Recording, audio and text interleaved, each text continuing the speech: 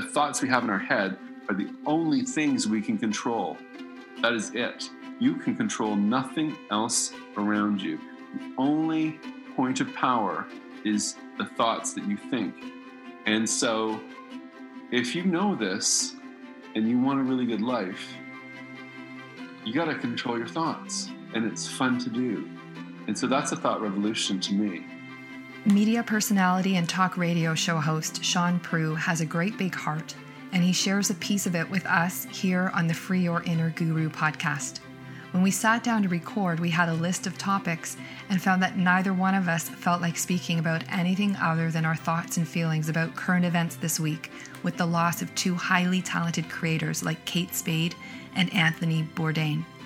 Sean opens up about his own experience living a public life and what led him to create The Thought Revolution, not just for himself, but his dedication to sharing the power of living with intention with others. Welcome to Free Your Inner Guru. My name is Laura Tucker, your host, and here today I'm welcoming Sean Prue. Sean is a friend and he hosts the weekly Sirius XM talk show, The Sean Prue Show, on Canada Talks, Channel 167. And before he became the media and entertainment personality he is today, Sean has a varied background. He spent 8 years in finance.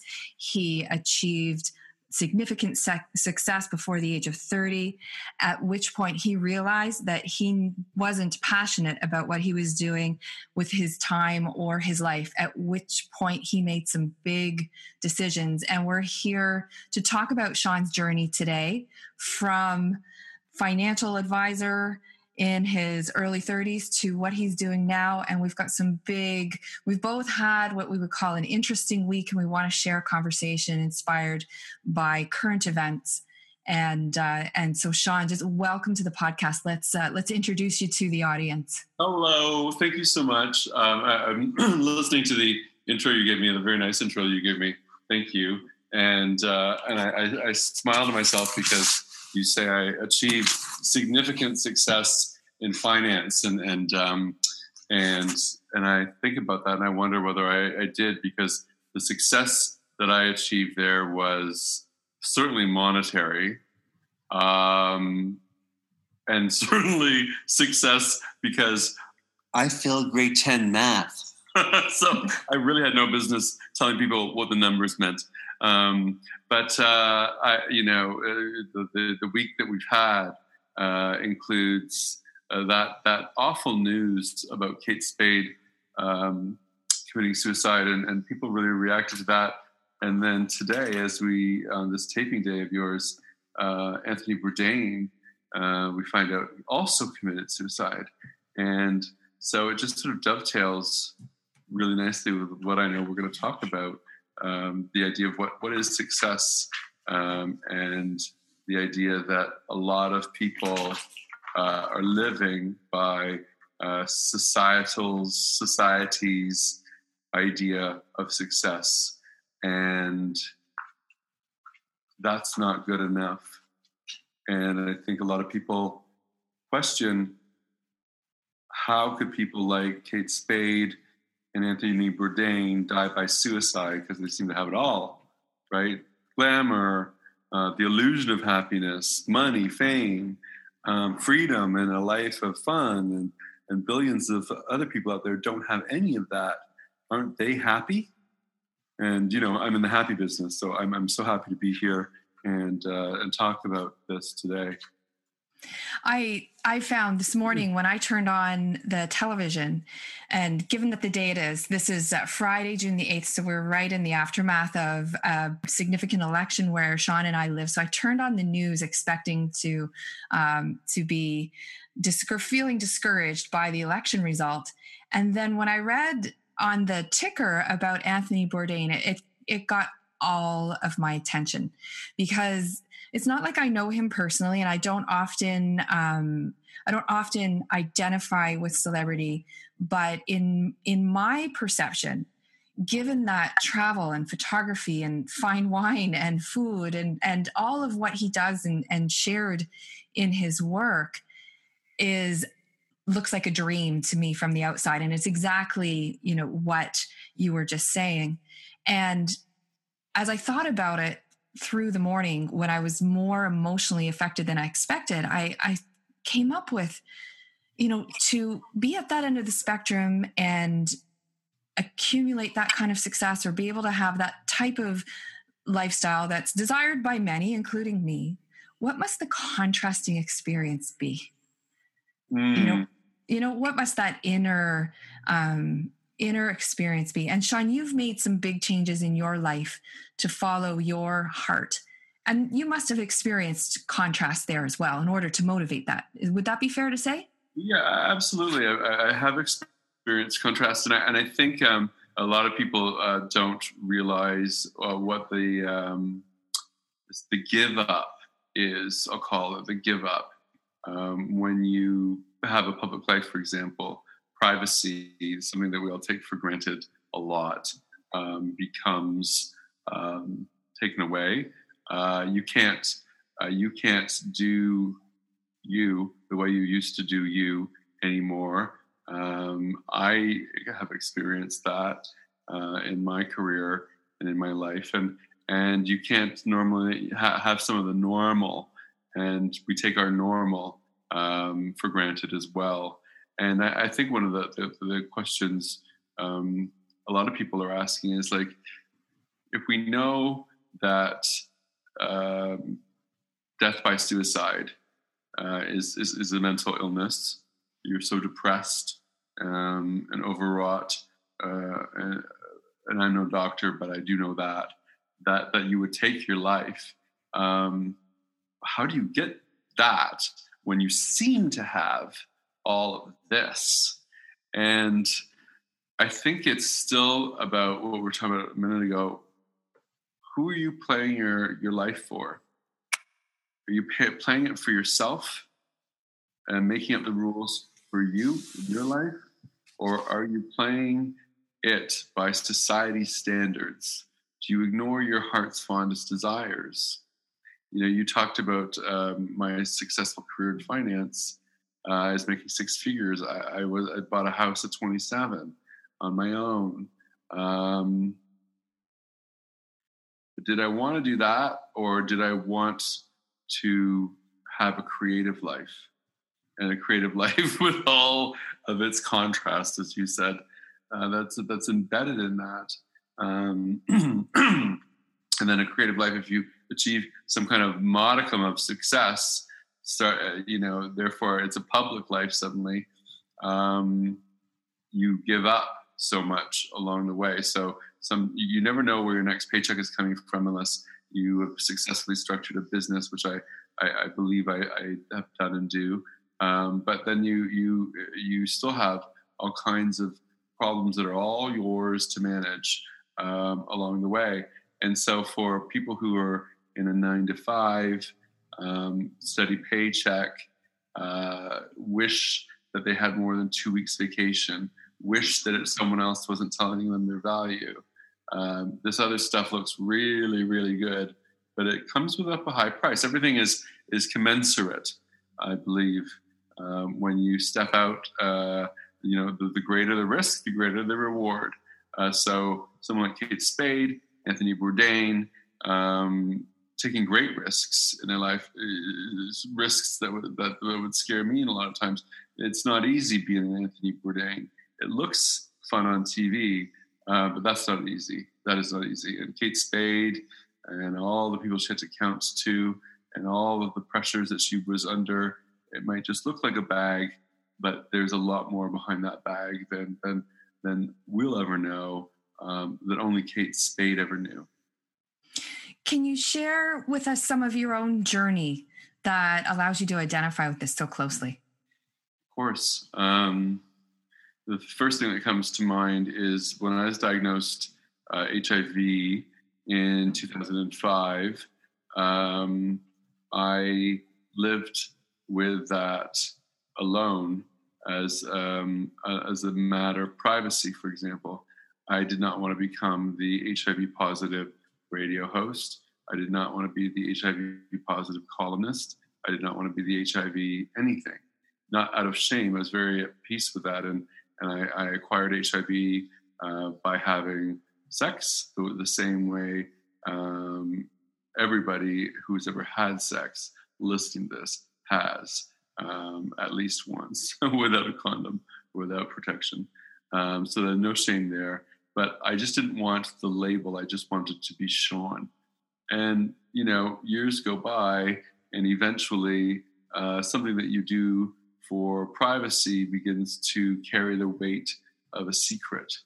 And so that is a good example of the kind of thing that you just have to manage, that nobody knows you're managing.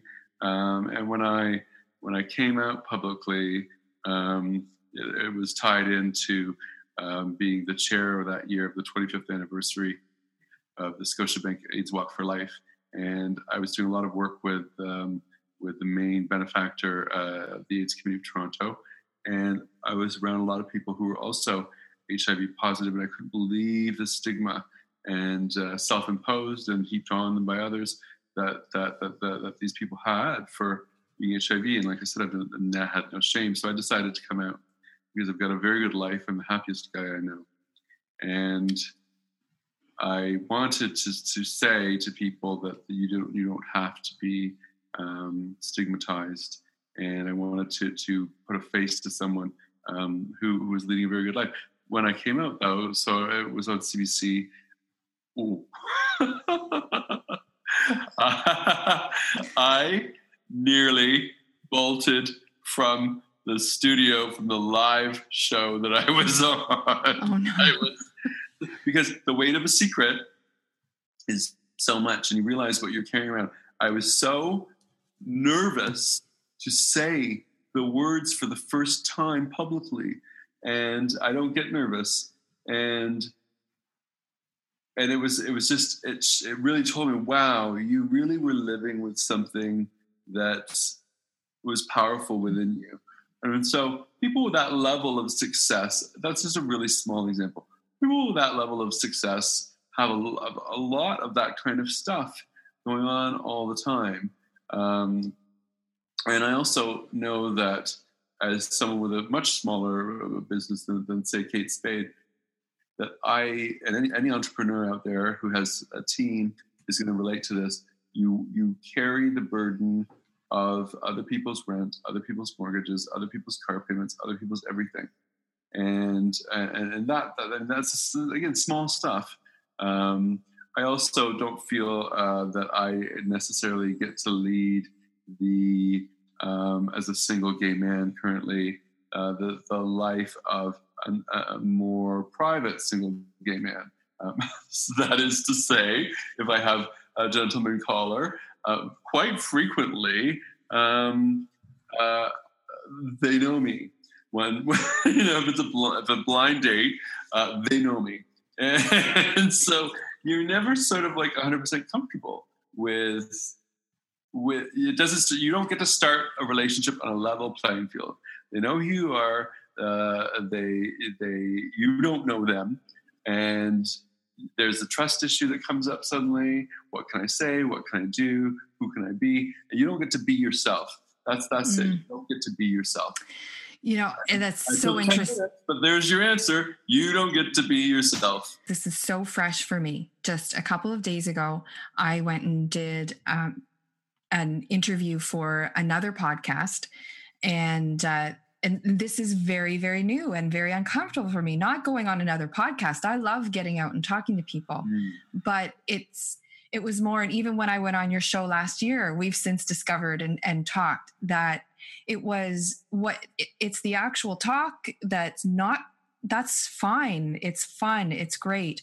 But then when I walk in the door and they say something to me like, oh, we've been all over your website and been listening to your podcast for hours. We feel like we know you.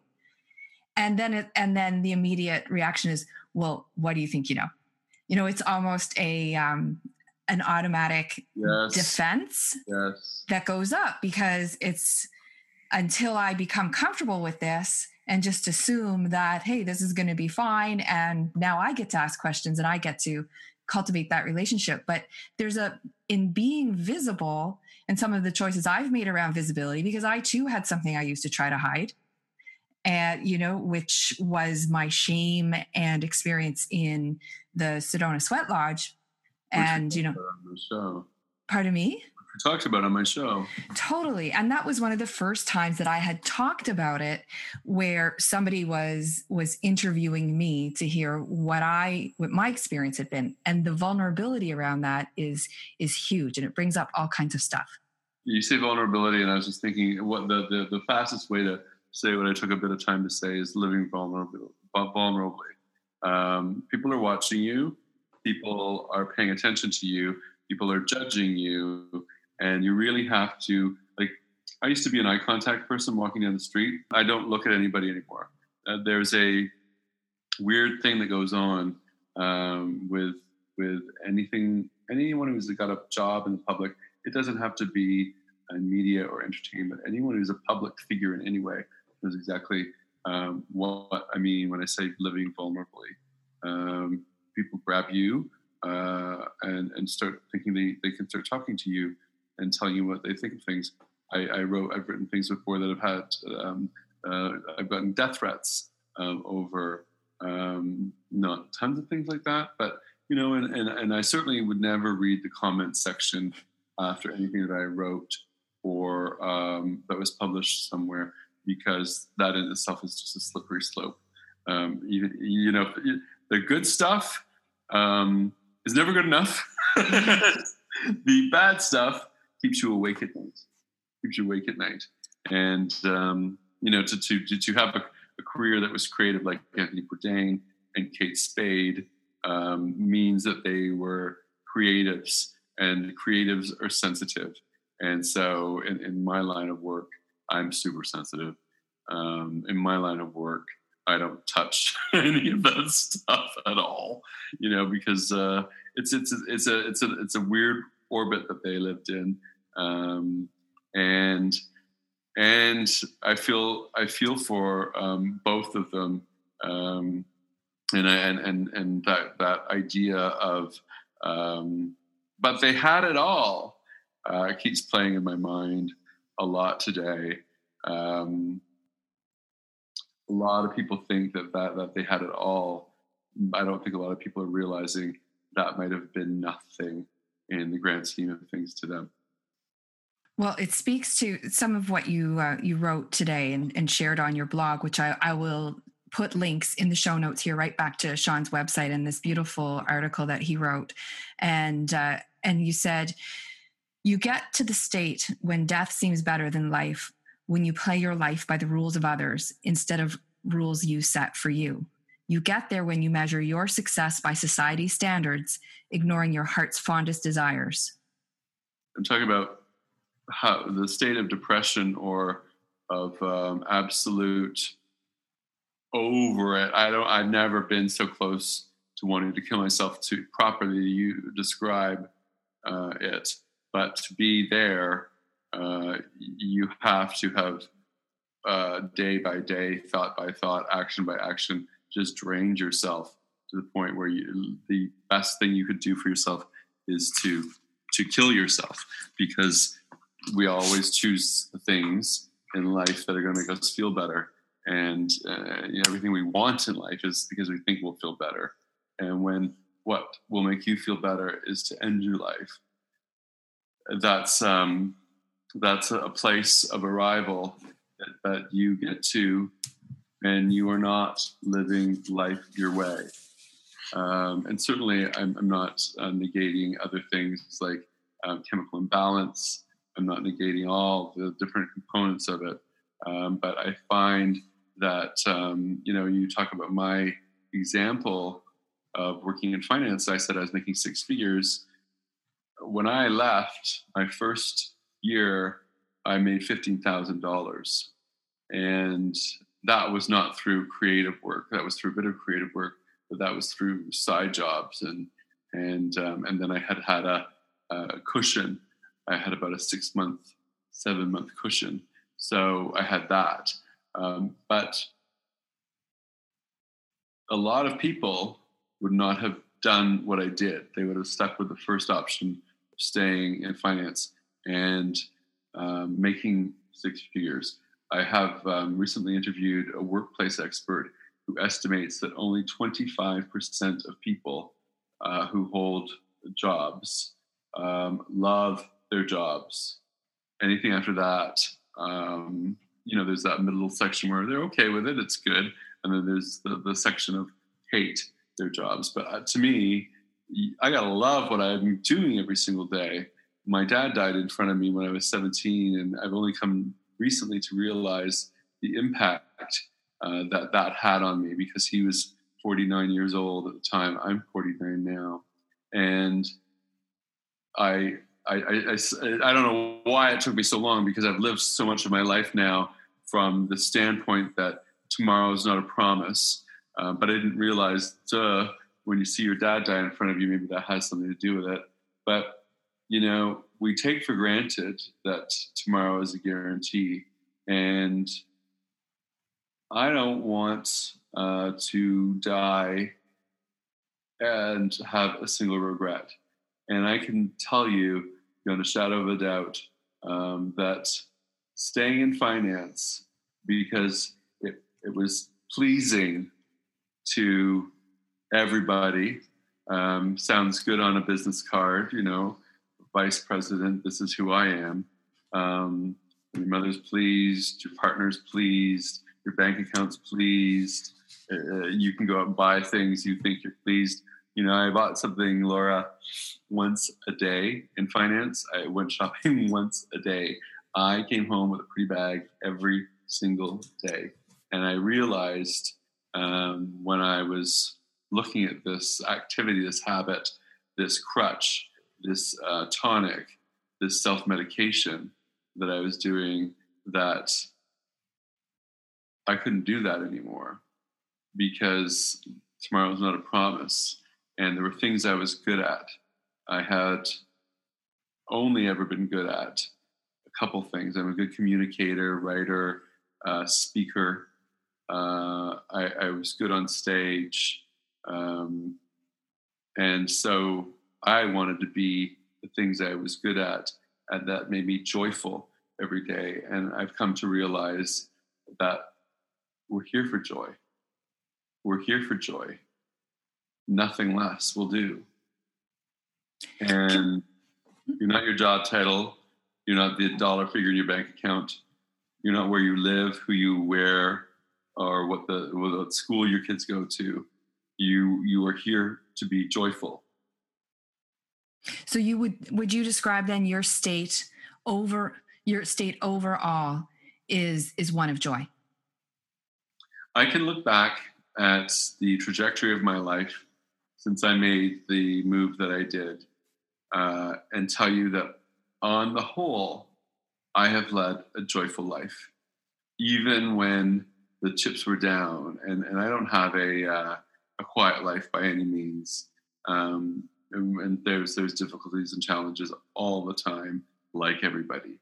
But I think a lot of people, they look at their trajectories, they have not been happy. I've had a life that's rich in adventure, experience. I have met my heroes. See, I'm getting choked up just tell you that. I have made my dreams come true, and then some. And the best part of making your dreams come true is then you stand at this new vista where you can look out and decide what's next. This is so, I think there's two things here that I want to uncover with you. And because I find myself saying this to people, we don't have to know, and by people, I mean myself as well, because I require a certain amount of self-talk. But I think sometimes we get paralyzed by not knowing what the end looks like, and it's not until we take action that's in alignment. I know you and I both like talking about what alignment is, aligned action. Can we shift a bit into that for a bit? As far as somebody's listening to this is two people here who are usually all rah, rah, and are in quite a thoughtful, serious mode at the moment. Mm-hmm. Can you remember a time where you were looking at what the next step was and you were afraid? My husband left me, and he there was not a lot of warning. Let's just put it that way. It was very Carrie Bradshaw post-it note for Sex and the City people out there. A very unexpected thing. And he was also my business manager at the time. So I was down a husband and down a business manager. And I didn't know how I was going to heal on an emotional level and keep my business going, bearing in mind that everything I do, all the content I put out, the radio show, web stuff, speaks, is all based on the idea that happiness is the truth. And so I don't write a lot or speak a lot about bad news and stuff. I'm in the happy business. So I got to keep my happy business going, as well as, and from the business standpoint. So he was making things happen, deals, money, he was bringing things in. So how am I going to get all that going? And that's the one example I can recall when I felt some fear for a minute. But I don't dabble in fear too much. But I had to get in alignment when I felt that fear, for sure. How do you know when you're in alignment versus being out of alignment? Your emotions. Your emotions are your inner guidance system. Your emotions are your GPS. When you are feeling negative emotion, that is your GPS telling you are thinking thoughts that do not match up, or not in alignment with who you really are. Because who you really are is already enjoying the solution that you have created when you noticed the problem. So when I knew I was down with Patrick, having left me in more ways than one I was down, I felt the negative emotion of fear. What am I going to do? And my alignment was to begin to have thoughts that were real and not Pollyanna, yippee skippy, but to soothe myself out of that fear. So I like the idea of a solution coming my way. I like the idea of this working out. Things always work out for me. And just talking to myself like that, that's the way the guy who has the solution coming to him on that problem is thinking, not in fear. And so I thought by thought, I worked my way back into alignment. Alignment is just keeping up with yourself, because every time you see something, like you had to desire something or a problem comes or whatever, you've created the solution or the manifestation of what it is you want. And so you have to think the thoughts of the person who has that, and then that's when the matchup happens and the solution or the desire manifests. And so that's all alignment is, and I believe in that with my whole heart. And back to Kate and Anthony, there must have been so much malalignment in their lives. Someone who does what they did is not aligned at all. I know myself, when I am not in alignment, sometimes it can be very, very confusing. You know, for example, in my business, I love what I do. I love serving the people that I coach. I love getting out and speaking. I love podcasting. And every single time I'm in the action of doing it, I know it's the right thing because I feel great while I'm doing it. And I think that, and I see this in other people too, there are various aspects of the business that I don't love so much. So then I look at, how am I feeling while I'm doing that? Noticing that maybe the way I'm doing it just isn't for me.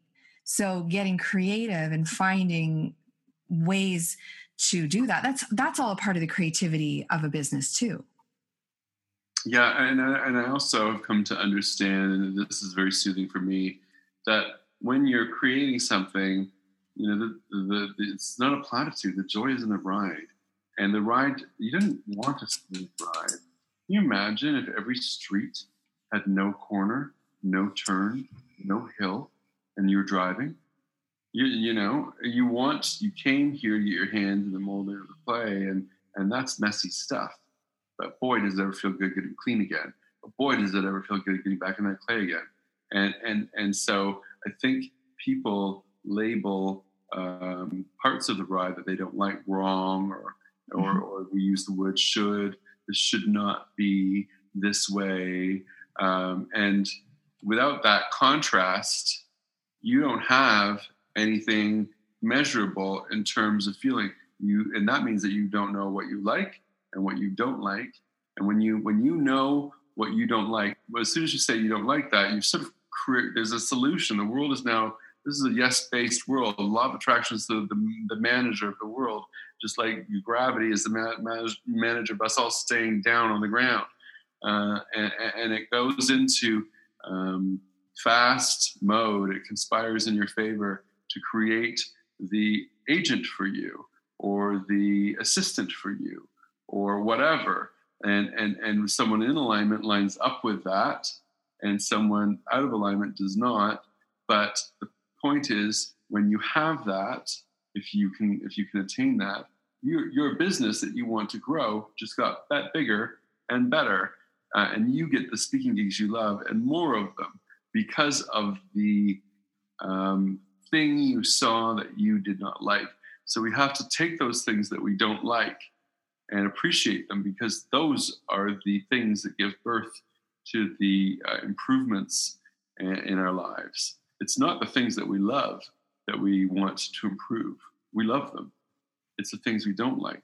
So we have to bless the things we don't like. Absolutely. And I like taking a spirit of experimentation to it, that nothing is written in stone, because that gives you the opportunity to say, hey, this way is not for me. I'm going to find another way. Yeah. You go to the buffet at with the sneeze guard on it. And you see beets, pickled beets. You don't want them. You don't sit there going, oh my God, the pickled beets. You don't take it. You don't take it. Do you know what I mean? I totally know what you mean. Can I tell you a story which is hilarious and sad at the same time? Oh God.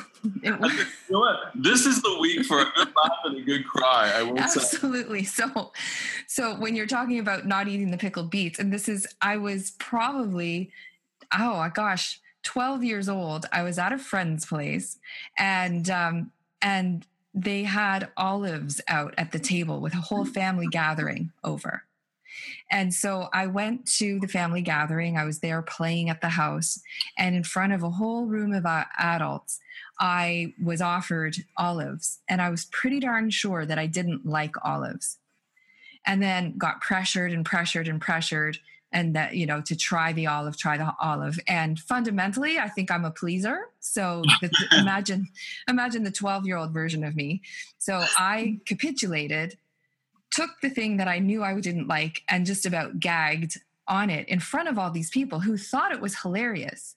But to this day, I remember it whenever someone is saying to me, try this, you'll like it. That pressure that was building up in my body that I didn't listen to that day, much to the entertainment of, a clan that wasn't mine. I remember that now. And anytime I feel that similar feeling, it's like, thank you, but no. Yes. Right? Yeah. So, I mean, the little kid in you could have been someone who's like, well, I'm only sticking to what I know. Or I'm never, but you took that and you realized that that's your inner guidance system, and to always trust that. And I love a woman who uses the word capitulating and clan in the same sentence. Well, thank you, I think. Mm-hmm. Well, that's what it was. I mean, it was so much. It was a full-blown, because you've got to know me a little bit now. Now you can imagine how stuck in I could get if I wanted to. Well, and shame on those adults, because what adults, and I have an olive story. It's not just similar to yours. I tried it. I didn't like it. Everyone thought it was funny, but you don't offer the child's taste buds are not developed enough to enjoy the olive. Now today I like an olive. Do you like an olive? No, lifelong. I love an egg olive. That's how stressful that was for me, right? But so this is, we both like to talk about this inner guidance system. Yes. You talk about it within your thought revolution. I talk about it as our inner guru. Can you tell us? Can you share with me and the listeners what the thought revolution means to you? Oh, the thought revolution, and it's funny that we're coming around this way, was something that I came up with after I came out with my HIV. I'm undetectable, by the way. I'm not even HIV positive anymore. It's undetectable, which is a whole different other thing. But I said something in the interview that hit home for countless people. I got so many emails, letters, tweets, posts. The people at CBC were like, this is such a powerful thing that you said. I saw HIV as a metaphor for all the beating up that we do to each other and to ourselves. Fat hips, divorced, low bank balance, not successful enough, all of the shaming that we do.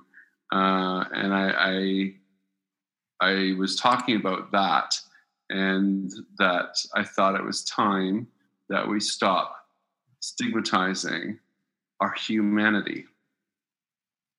And the words thought revolution came out because I know that I'm a high school dropout. I've got no college education. I'm not trained in any of the things that I do for a living. And I know that the only thing I've ever done that has proven to be consistently successful is that the thoughts I think on the subjects that are important to me create the reality around the subjects that are important to me. And we can break our lives down into, 4 quadrants, I guess you would call it. Money, health, general well-being, and relationships. And I'm good in some subjects and I'm not so good in other subjects. And in those subjects, when I have turned my thoughts into aligned thoughts on the subject, that subject improves. And science measures our thoughts in hertz, they call it. And positive thoughts emit higher hertz than negative thoughts. And thoughts are vibrational in nature, and vibration attracts vibration, and everything is vibration, and vibration has to attract matching vibration.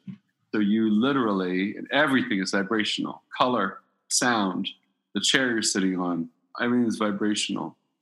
And so if you understand that and you want a really good life, and I do, you realize that you want to have a thought revolution about the subjects that are important to you. You want to tend to your garden every day and think the thoughts that make you feel really good. And if you're thinking thoughts about a subject that make you feel awful, you're waiting for that check to arrive, you're waiting for that partner to come, you're waiting for that new job, or you're waiting for that awful boss to go, you are not thinking thoughts that are serving you. We terrorize ourselves with our thoughts. And we're terrible to ourselves with our thoughts. And our life is indicative of what we're thinking. You listening to this right now, know where you think well and know where you think poorly on the subjects that are important to you. And the thoughts we have in our head are the only things we can control. That is it. You can control nothing else around you. The only point of power is the thoughts that you think. And so if you know this and you want a really good life, you got to control your thoughts, and it's fun to do. And so that's a thought revolution to me. And I like the word revolution said that in the interview, and it stuck. It stuck, and it became the basis of my work. Is to think. It's not Pollyanna, yippee, skippy positivity stuff, but you cannot have negative thoughts, negative emotions, and expect a great life. You just can't. And people around you who complain a lot, and their life matches that. And then they complain some more, and their life matches that. And then people who seem to have it all, and their life is one because they thought the thoughts that they're thinking that match that life. What do you do? What do you do to cultivate that, Sean? I think the practical aspect of this is that it's one thing to sit and talk about it, but it quite another to live it, and maybe easier for some than others. It goes back to a lot about what we were talking about, with Spade and Bourdain. You're living your life for you, as far as I'm concerned. And if you're not, you need to really step back and think about that, because that's what happens when you're not living your life. You got to live your life for you. So let's just make that the basis. And I'm in it to win it. Be in it to win it. And if the people have tuned out by now, if they're not interested in this, I'm going to just assume everybody by this point is interested in living the life, the best life that they possibly can. So if you're in it to win it, like I am, you make the commitment to yourself. You're no good to your children and to your career and to your friends and to the things that matter to you if you don't fill yourself up every day. And so most days of mine begin by tuning my dial. And it's very simple. I'm a journaler, and I suggest you become a journaler too if you're not. Get a nice pad, pen, and make it a daily ritual that you write down the things that you're appreciating in life, the things that you're eagerly anticipating. Write down the things that you love. Make a love list every day. Appreciation has such a high vibration. It is the closest thing to love. And so if you are in a state of appreciation, you are vibrating in such a way that you attract more to appreciate. A lot of people say, well, you know what, show me the money, Sean, and then I'll appreciate. And it's the other way around. The universe wants to appreciate it. Start appreciating. When I first started doing this, and I've been doing this for as long as I've been, when I left finance, I started doing this because I was so committed to this career to be, if I was going to leave a 6-figure job, I was not going to, can we swear on this podcast? You betcha. Fuck it up. I was not going to fuck it up. By hook or by crook, I was going to do well. But I credit things like this because when you focus, and we're really just powerful focusing mechanisms. That's it. When you focus on things that are going well in your life hands you more. When you focus on the crap in your life, you notice you get a little bit more crap. And that's all that vibrational stuff. So I make it a habit. And when I first started doing this, I could not believe, I felt like the wealthiest man in the world. You start to look around you and you see the abundance and the prosperity that you have. And the first few times I was doing this, I felt a little ashamed that it had all this stuff and I didn't know. And stuff from everything from maybe the obvious things like the trip, the home, the dog, but small things, small moments.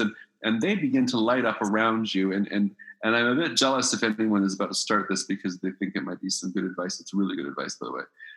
Because you're going to really get into that groove, and now I've been in it for so long that it's just my life. But I do that religiously, and when I don't do that on those days, I don't have the best day. I can comparatively, and it sounds maybe a little yippee skippy, I know, but if you start tuning your dial every day into a mode of appreciation, you will change your life. At night, it's a similar exercise, although at night I'm too tired, so I don't do a whole page of journaling. But I do just 5 bullet points. I would just write loving and then a bunch of things.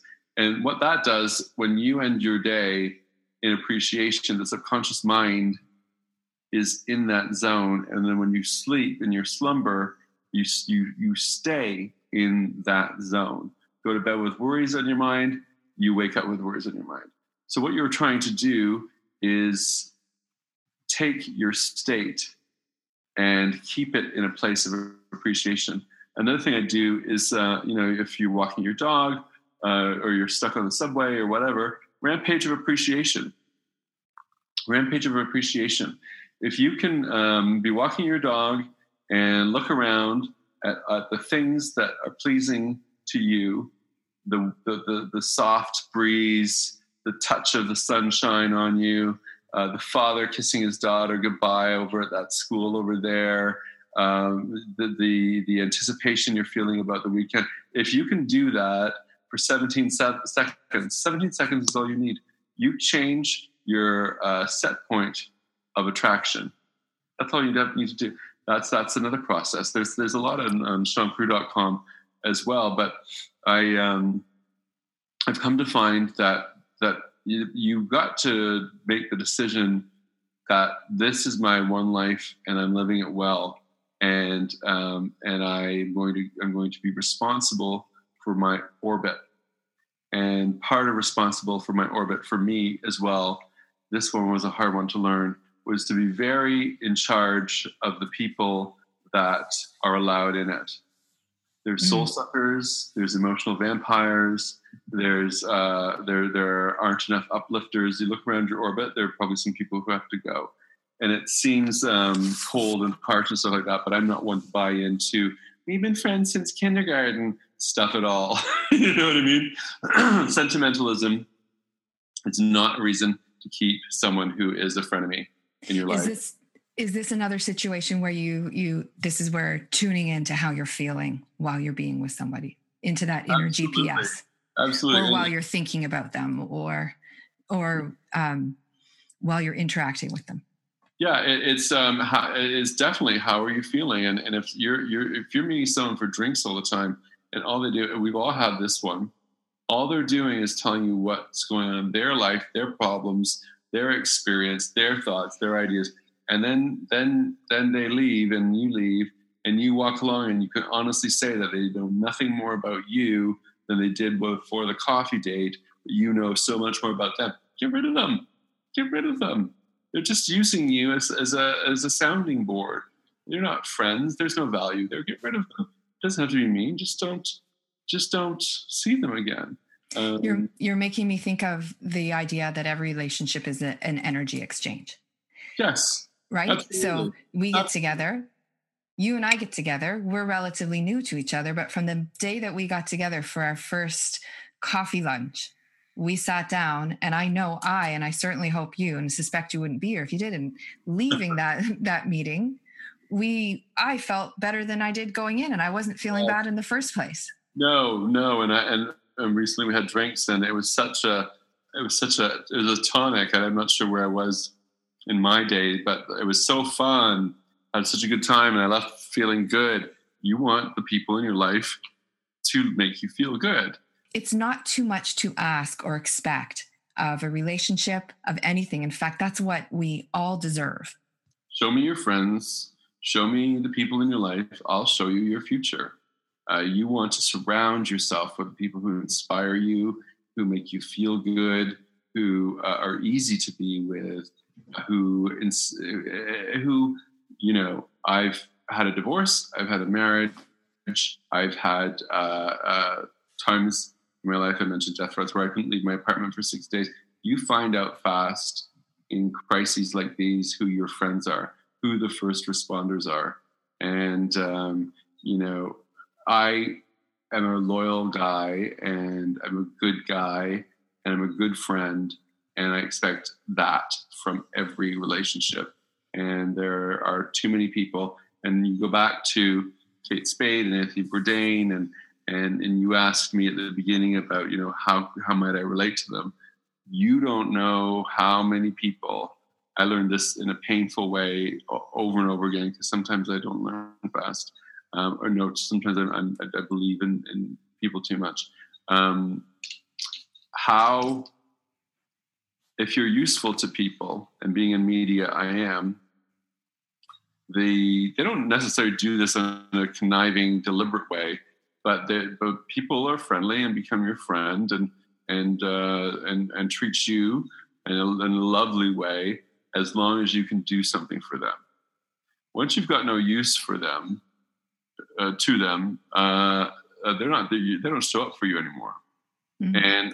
And that's an example of why I guard my orbit, but also something that I'm sure Kate Spade and Anthony Bourdain would have experienced in spades. It's very, very funny how when you've got some sort of measure of influence, how many people you think are your friends that are not. Well, and also it occurs to me that path is a very, very lonely path. Mm-hmm. And the feeling that in terms of keeping up with all of the pressures of position, and everybody has pressures of position. It doesn't matter if you're famous or not. It's pressure to provide, like you were saying earlier. It's pressure to show up. And we know that we are the sum of what we do and feel most of the time. Nobody's perfect. But anytime I hear about this, where I feel sad is that how lonely that must be, that people don't feel that they can, and maybe they did turn to someone for help. But when you're in that position, who do you turn to? How do you put up a cry for help? And I think if there's anything that I want to come out of our conversation today, it's that, people know that it's okay to be vulnerable. It's okay to have to, to give yourself permission to be guarded when you need to, and be vigilant about where you spend your time, but also finding a safe place. I will also add to what you're saying, that the people that you think in your life are strong, that you admire, are often the ones that are the loneliest and have no one to turn to, because everyone understands them to be strong and admirable. And I know, for example, one of my closest friends, stood up for me at my wedding. Friends wasn't really there for me when I got divorced, and we were having drinks, and she said that. She said, I don't think I was there for you the way I should have been. And she said, you just seem to have it all together, and you've got people, and you've got this. I thought you had this. I thought you had it. And so Bourdain and Spade didn't get to where they got to by being anything but strong, by exhibiting courage. So they're seen a certain way, and power. And another thing my friend said to me is, I thought you had your tribe. I said, you're a part of my tribe. You're my tribe. I don't have a big tribe, And when you've got that tribe, and everyone's thinking that you've got something, someone to turn to, but you don't, because no one's reaching out, because they don't reach out because they think someone else has reached out, you end up being very, very lonely. And I've experienced that an awful lot, because I am a strong person. I do have courage, but at the same time, I'm someone, and this is something a little shit, but I don't get invited to a lot of places because everyone thinks I've got something on the go. I lead a life that has a lot of travel, a lot of social media world. A little bit, I'm meeting all these exciting people. I'm having all these amazing people on my show. I'm with this celebrity, that person, and so it seems but I don't do anything on the weekends. And if I want to reach out to someone and do something, I will. I like my own company. That's all good. But my phone does not ring off the hook. And so we have misconceptions about strong people. And Absolutely. yeah, we do. I recall years after the whole tragedy and trauma around the Sweat Lodge. I was living away from my family at the time. And after I moved back to Toronto, somebody in my family was really having a tough go. And of course I was there to support and had a lot of empathy. And I mean, the bottom of that experience was very low for me. And for it to see someone that I loved in an equally difficult place was heartbreaking. And so I could have a lot of empathy, not just because I'm empathic, but because I've had the experience. And he turned to me and he was like, "But Laura, you don't get it. You're so strong. You got through everything. I'm embarrassed coming to you. You got through everything that you needed to do." And I just looked at him and I can't even imagine the look on my face. I was like agape. Yeah. And he was like, "What?" And I was like, "Oh my goodness, you have no idea the amount of support that I needed. And just because you weren't there physically, yeah, it was much tougher to lean on you and the tribe here during that time because I needed intensive support." Yeah. So, the grass is always greener. It is, but there's also cultivated perception and what I don't go out on social media and post, "Oh, I'm having a horrible day," because I can't stand it when other people do. And that's not the way to get meaningful support. That's how I operate as well. But, I have a friend and someone who's so dear to her had a stroke and some heart attacks and is in a coma and is going to be in a terrible place for quite some time.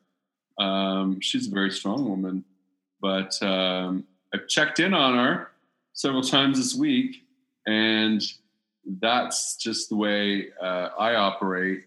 And so, back to things like divorce, there's no bitterness about it, but the people that did not think to even say anything, reach out, some of them were at the wedding, didn't even call. Going back to what I said, that's not good enough. And while I see them and I'm happy to see them, I ran into the bar, I'd have drinks with them, stuff like that. I do not spend my precious time with them anymore because you have to open your life up to allow the new people in.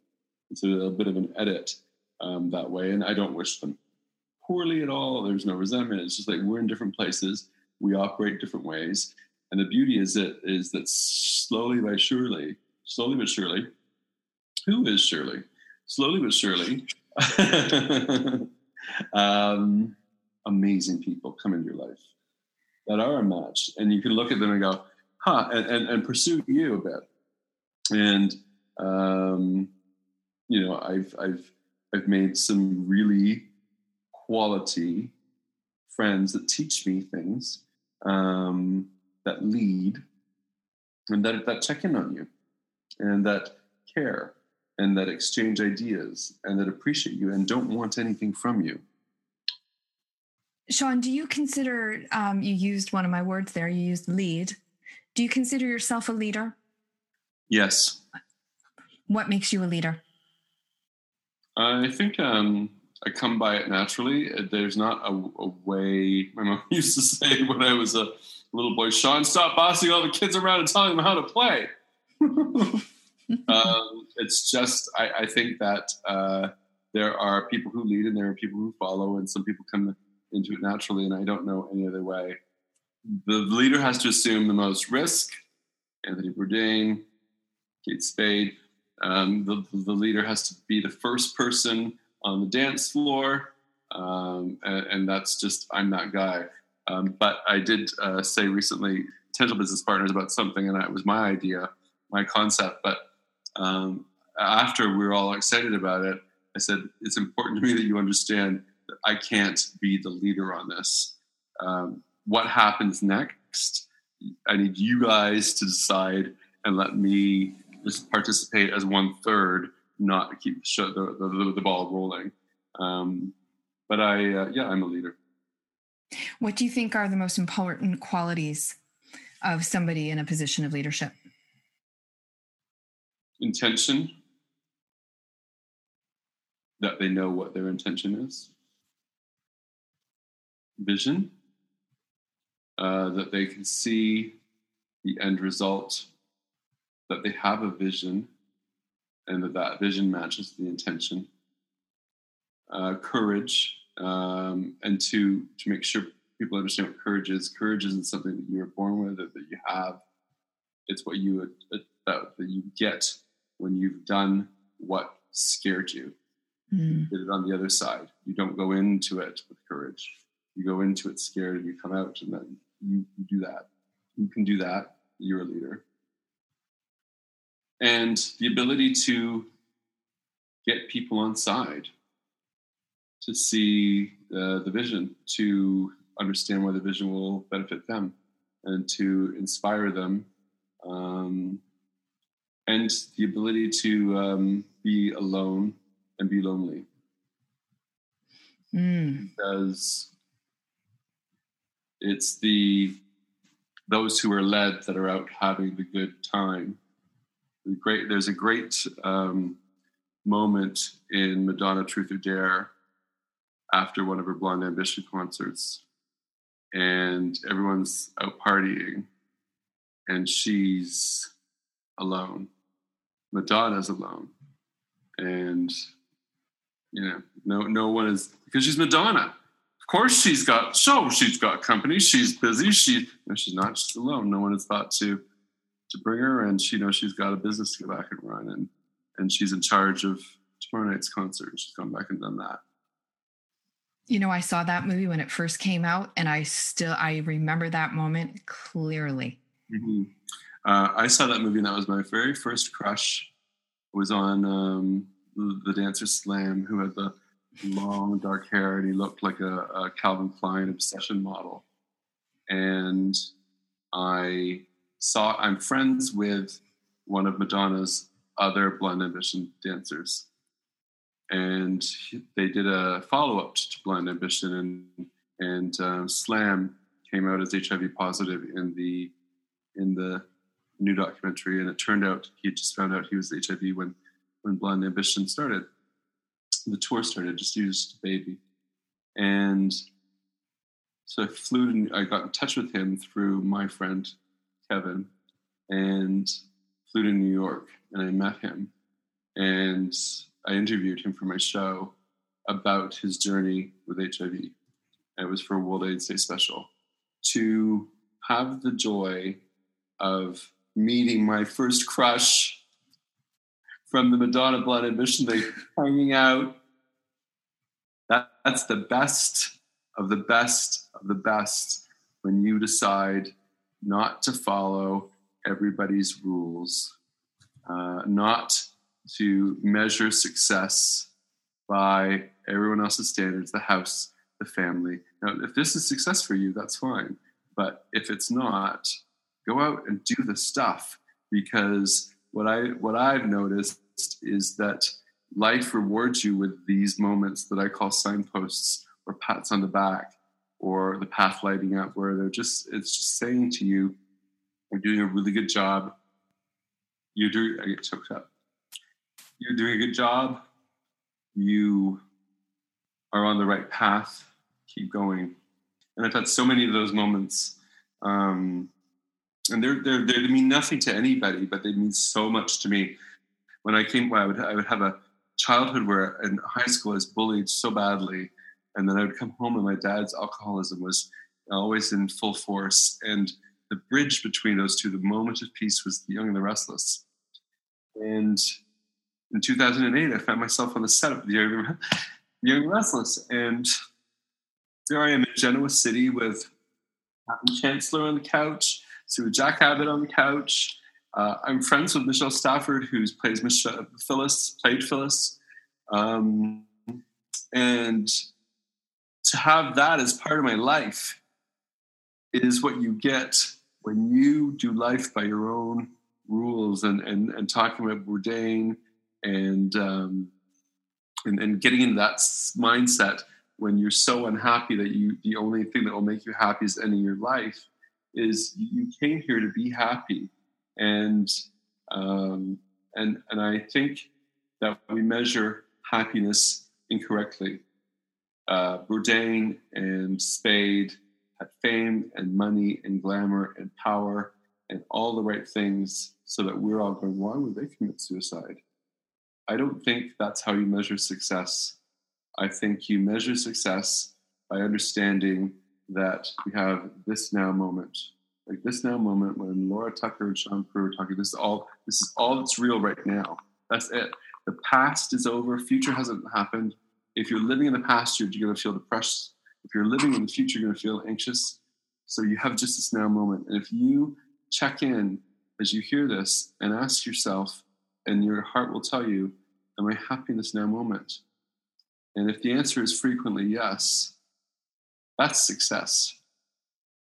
If it's not, you have to start making the changes in your life, small ones, and you have to stop giving a flying fuck what the people around you think and living your life for them. Because life is just a string of this now moments. It's just a string of moments together. And if you can spend most of that time saying that I am happy, then you have lived a life of success, and you won't go anywhere near the place that Kate Spade and Anthony Bourdain had to go. I feel very passionate about that, because I think we all have the right to feel that if we died today, we would be with no regrets and satisfied.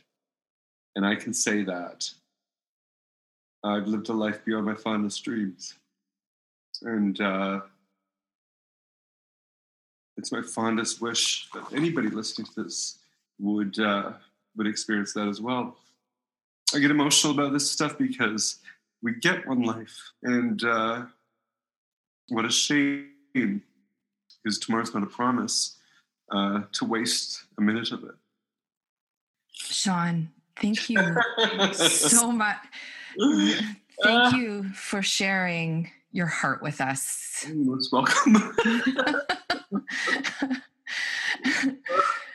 And first of all, I love you. I love you too. I gotta tell you, I love you. And I love your courage for coming on here, for being so incredibly real, for demonstrating the strength of vulnerability. Thank you. And I hope that anyone listening today who can answer yes most of the time, that you can walk away with a deep sense of gratitude. And if the answer is no most of the time, that you will reach out to somebody, no matter how isolated that you may feel in this at times, in moments. There are people who want to hear your story and who want to share and support. And I think what I'll do, given the turn that this conversation had, in the show notes, I'm going to put some numbers for some helplines. I'm going to put a link to the article you wrote this morning. It's absolutely beautiful. Thank you. And I want to encourage anyone who is listening today and is moved by this to leave a comment on the episode and start the conversation. You're looking at, we're looking at each other, but you're listening to two people who have made some difficult choices in our lives in order to be able to say yes most of the time. And I also want to add, if there's that middle zone of people who, sometimes they do, sometimes they don't say yes. They feel okay, but they would like to feel better. Just start making some changes. You don't have to wait till you're wanting to call for help or reach out. Don't let it get to that point. Even if you are in that need, do it. But make your life better. Make your life better. And I feel so blessed. That's, I think, why I get overcome, because you start talking about the small gems in my life, and everything. You can be and do and have anything. That I know for sure. And I'm your proof. And I just would encourage that for everybody. There's nobody that deserves the struggle. Everybody deserves the joy. We came here for the joy. Sean Prue, thank you very much for joining me here, and thank you for sharing your soul with us today. Mm-hmm. Peace. I don't know about you, but I was moved by Sean's candor and vulnerability, and that's what happens when authenticity is coming straight from the heart.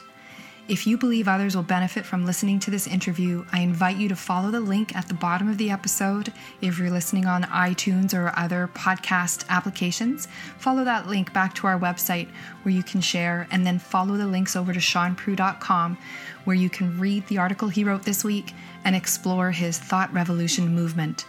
When I was editing this episode, I was struck by a few things that need attention in my life. Living in alignment isn't just about making dramatic changes when you're at the end of your rope. It's a daily practice. If you would like a way to get started, I invite you to download the Free Your Inner Guru guidebook. It's a collection of questions and exercises that I use, and I give it to my coaching clients as a guide for introspection. You can download it at lauratucker.com/guidebook. Thank you for listening to this episode of Free Your Inner Guru. I know that you have a lot of choice where you receive your inspiration, and I want you to know that I don't take that for granted. Until next time, this is Laura Tucker signing off for Free Your Inner Guru.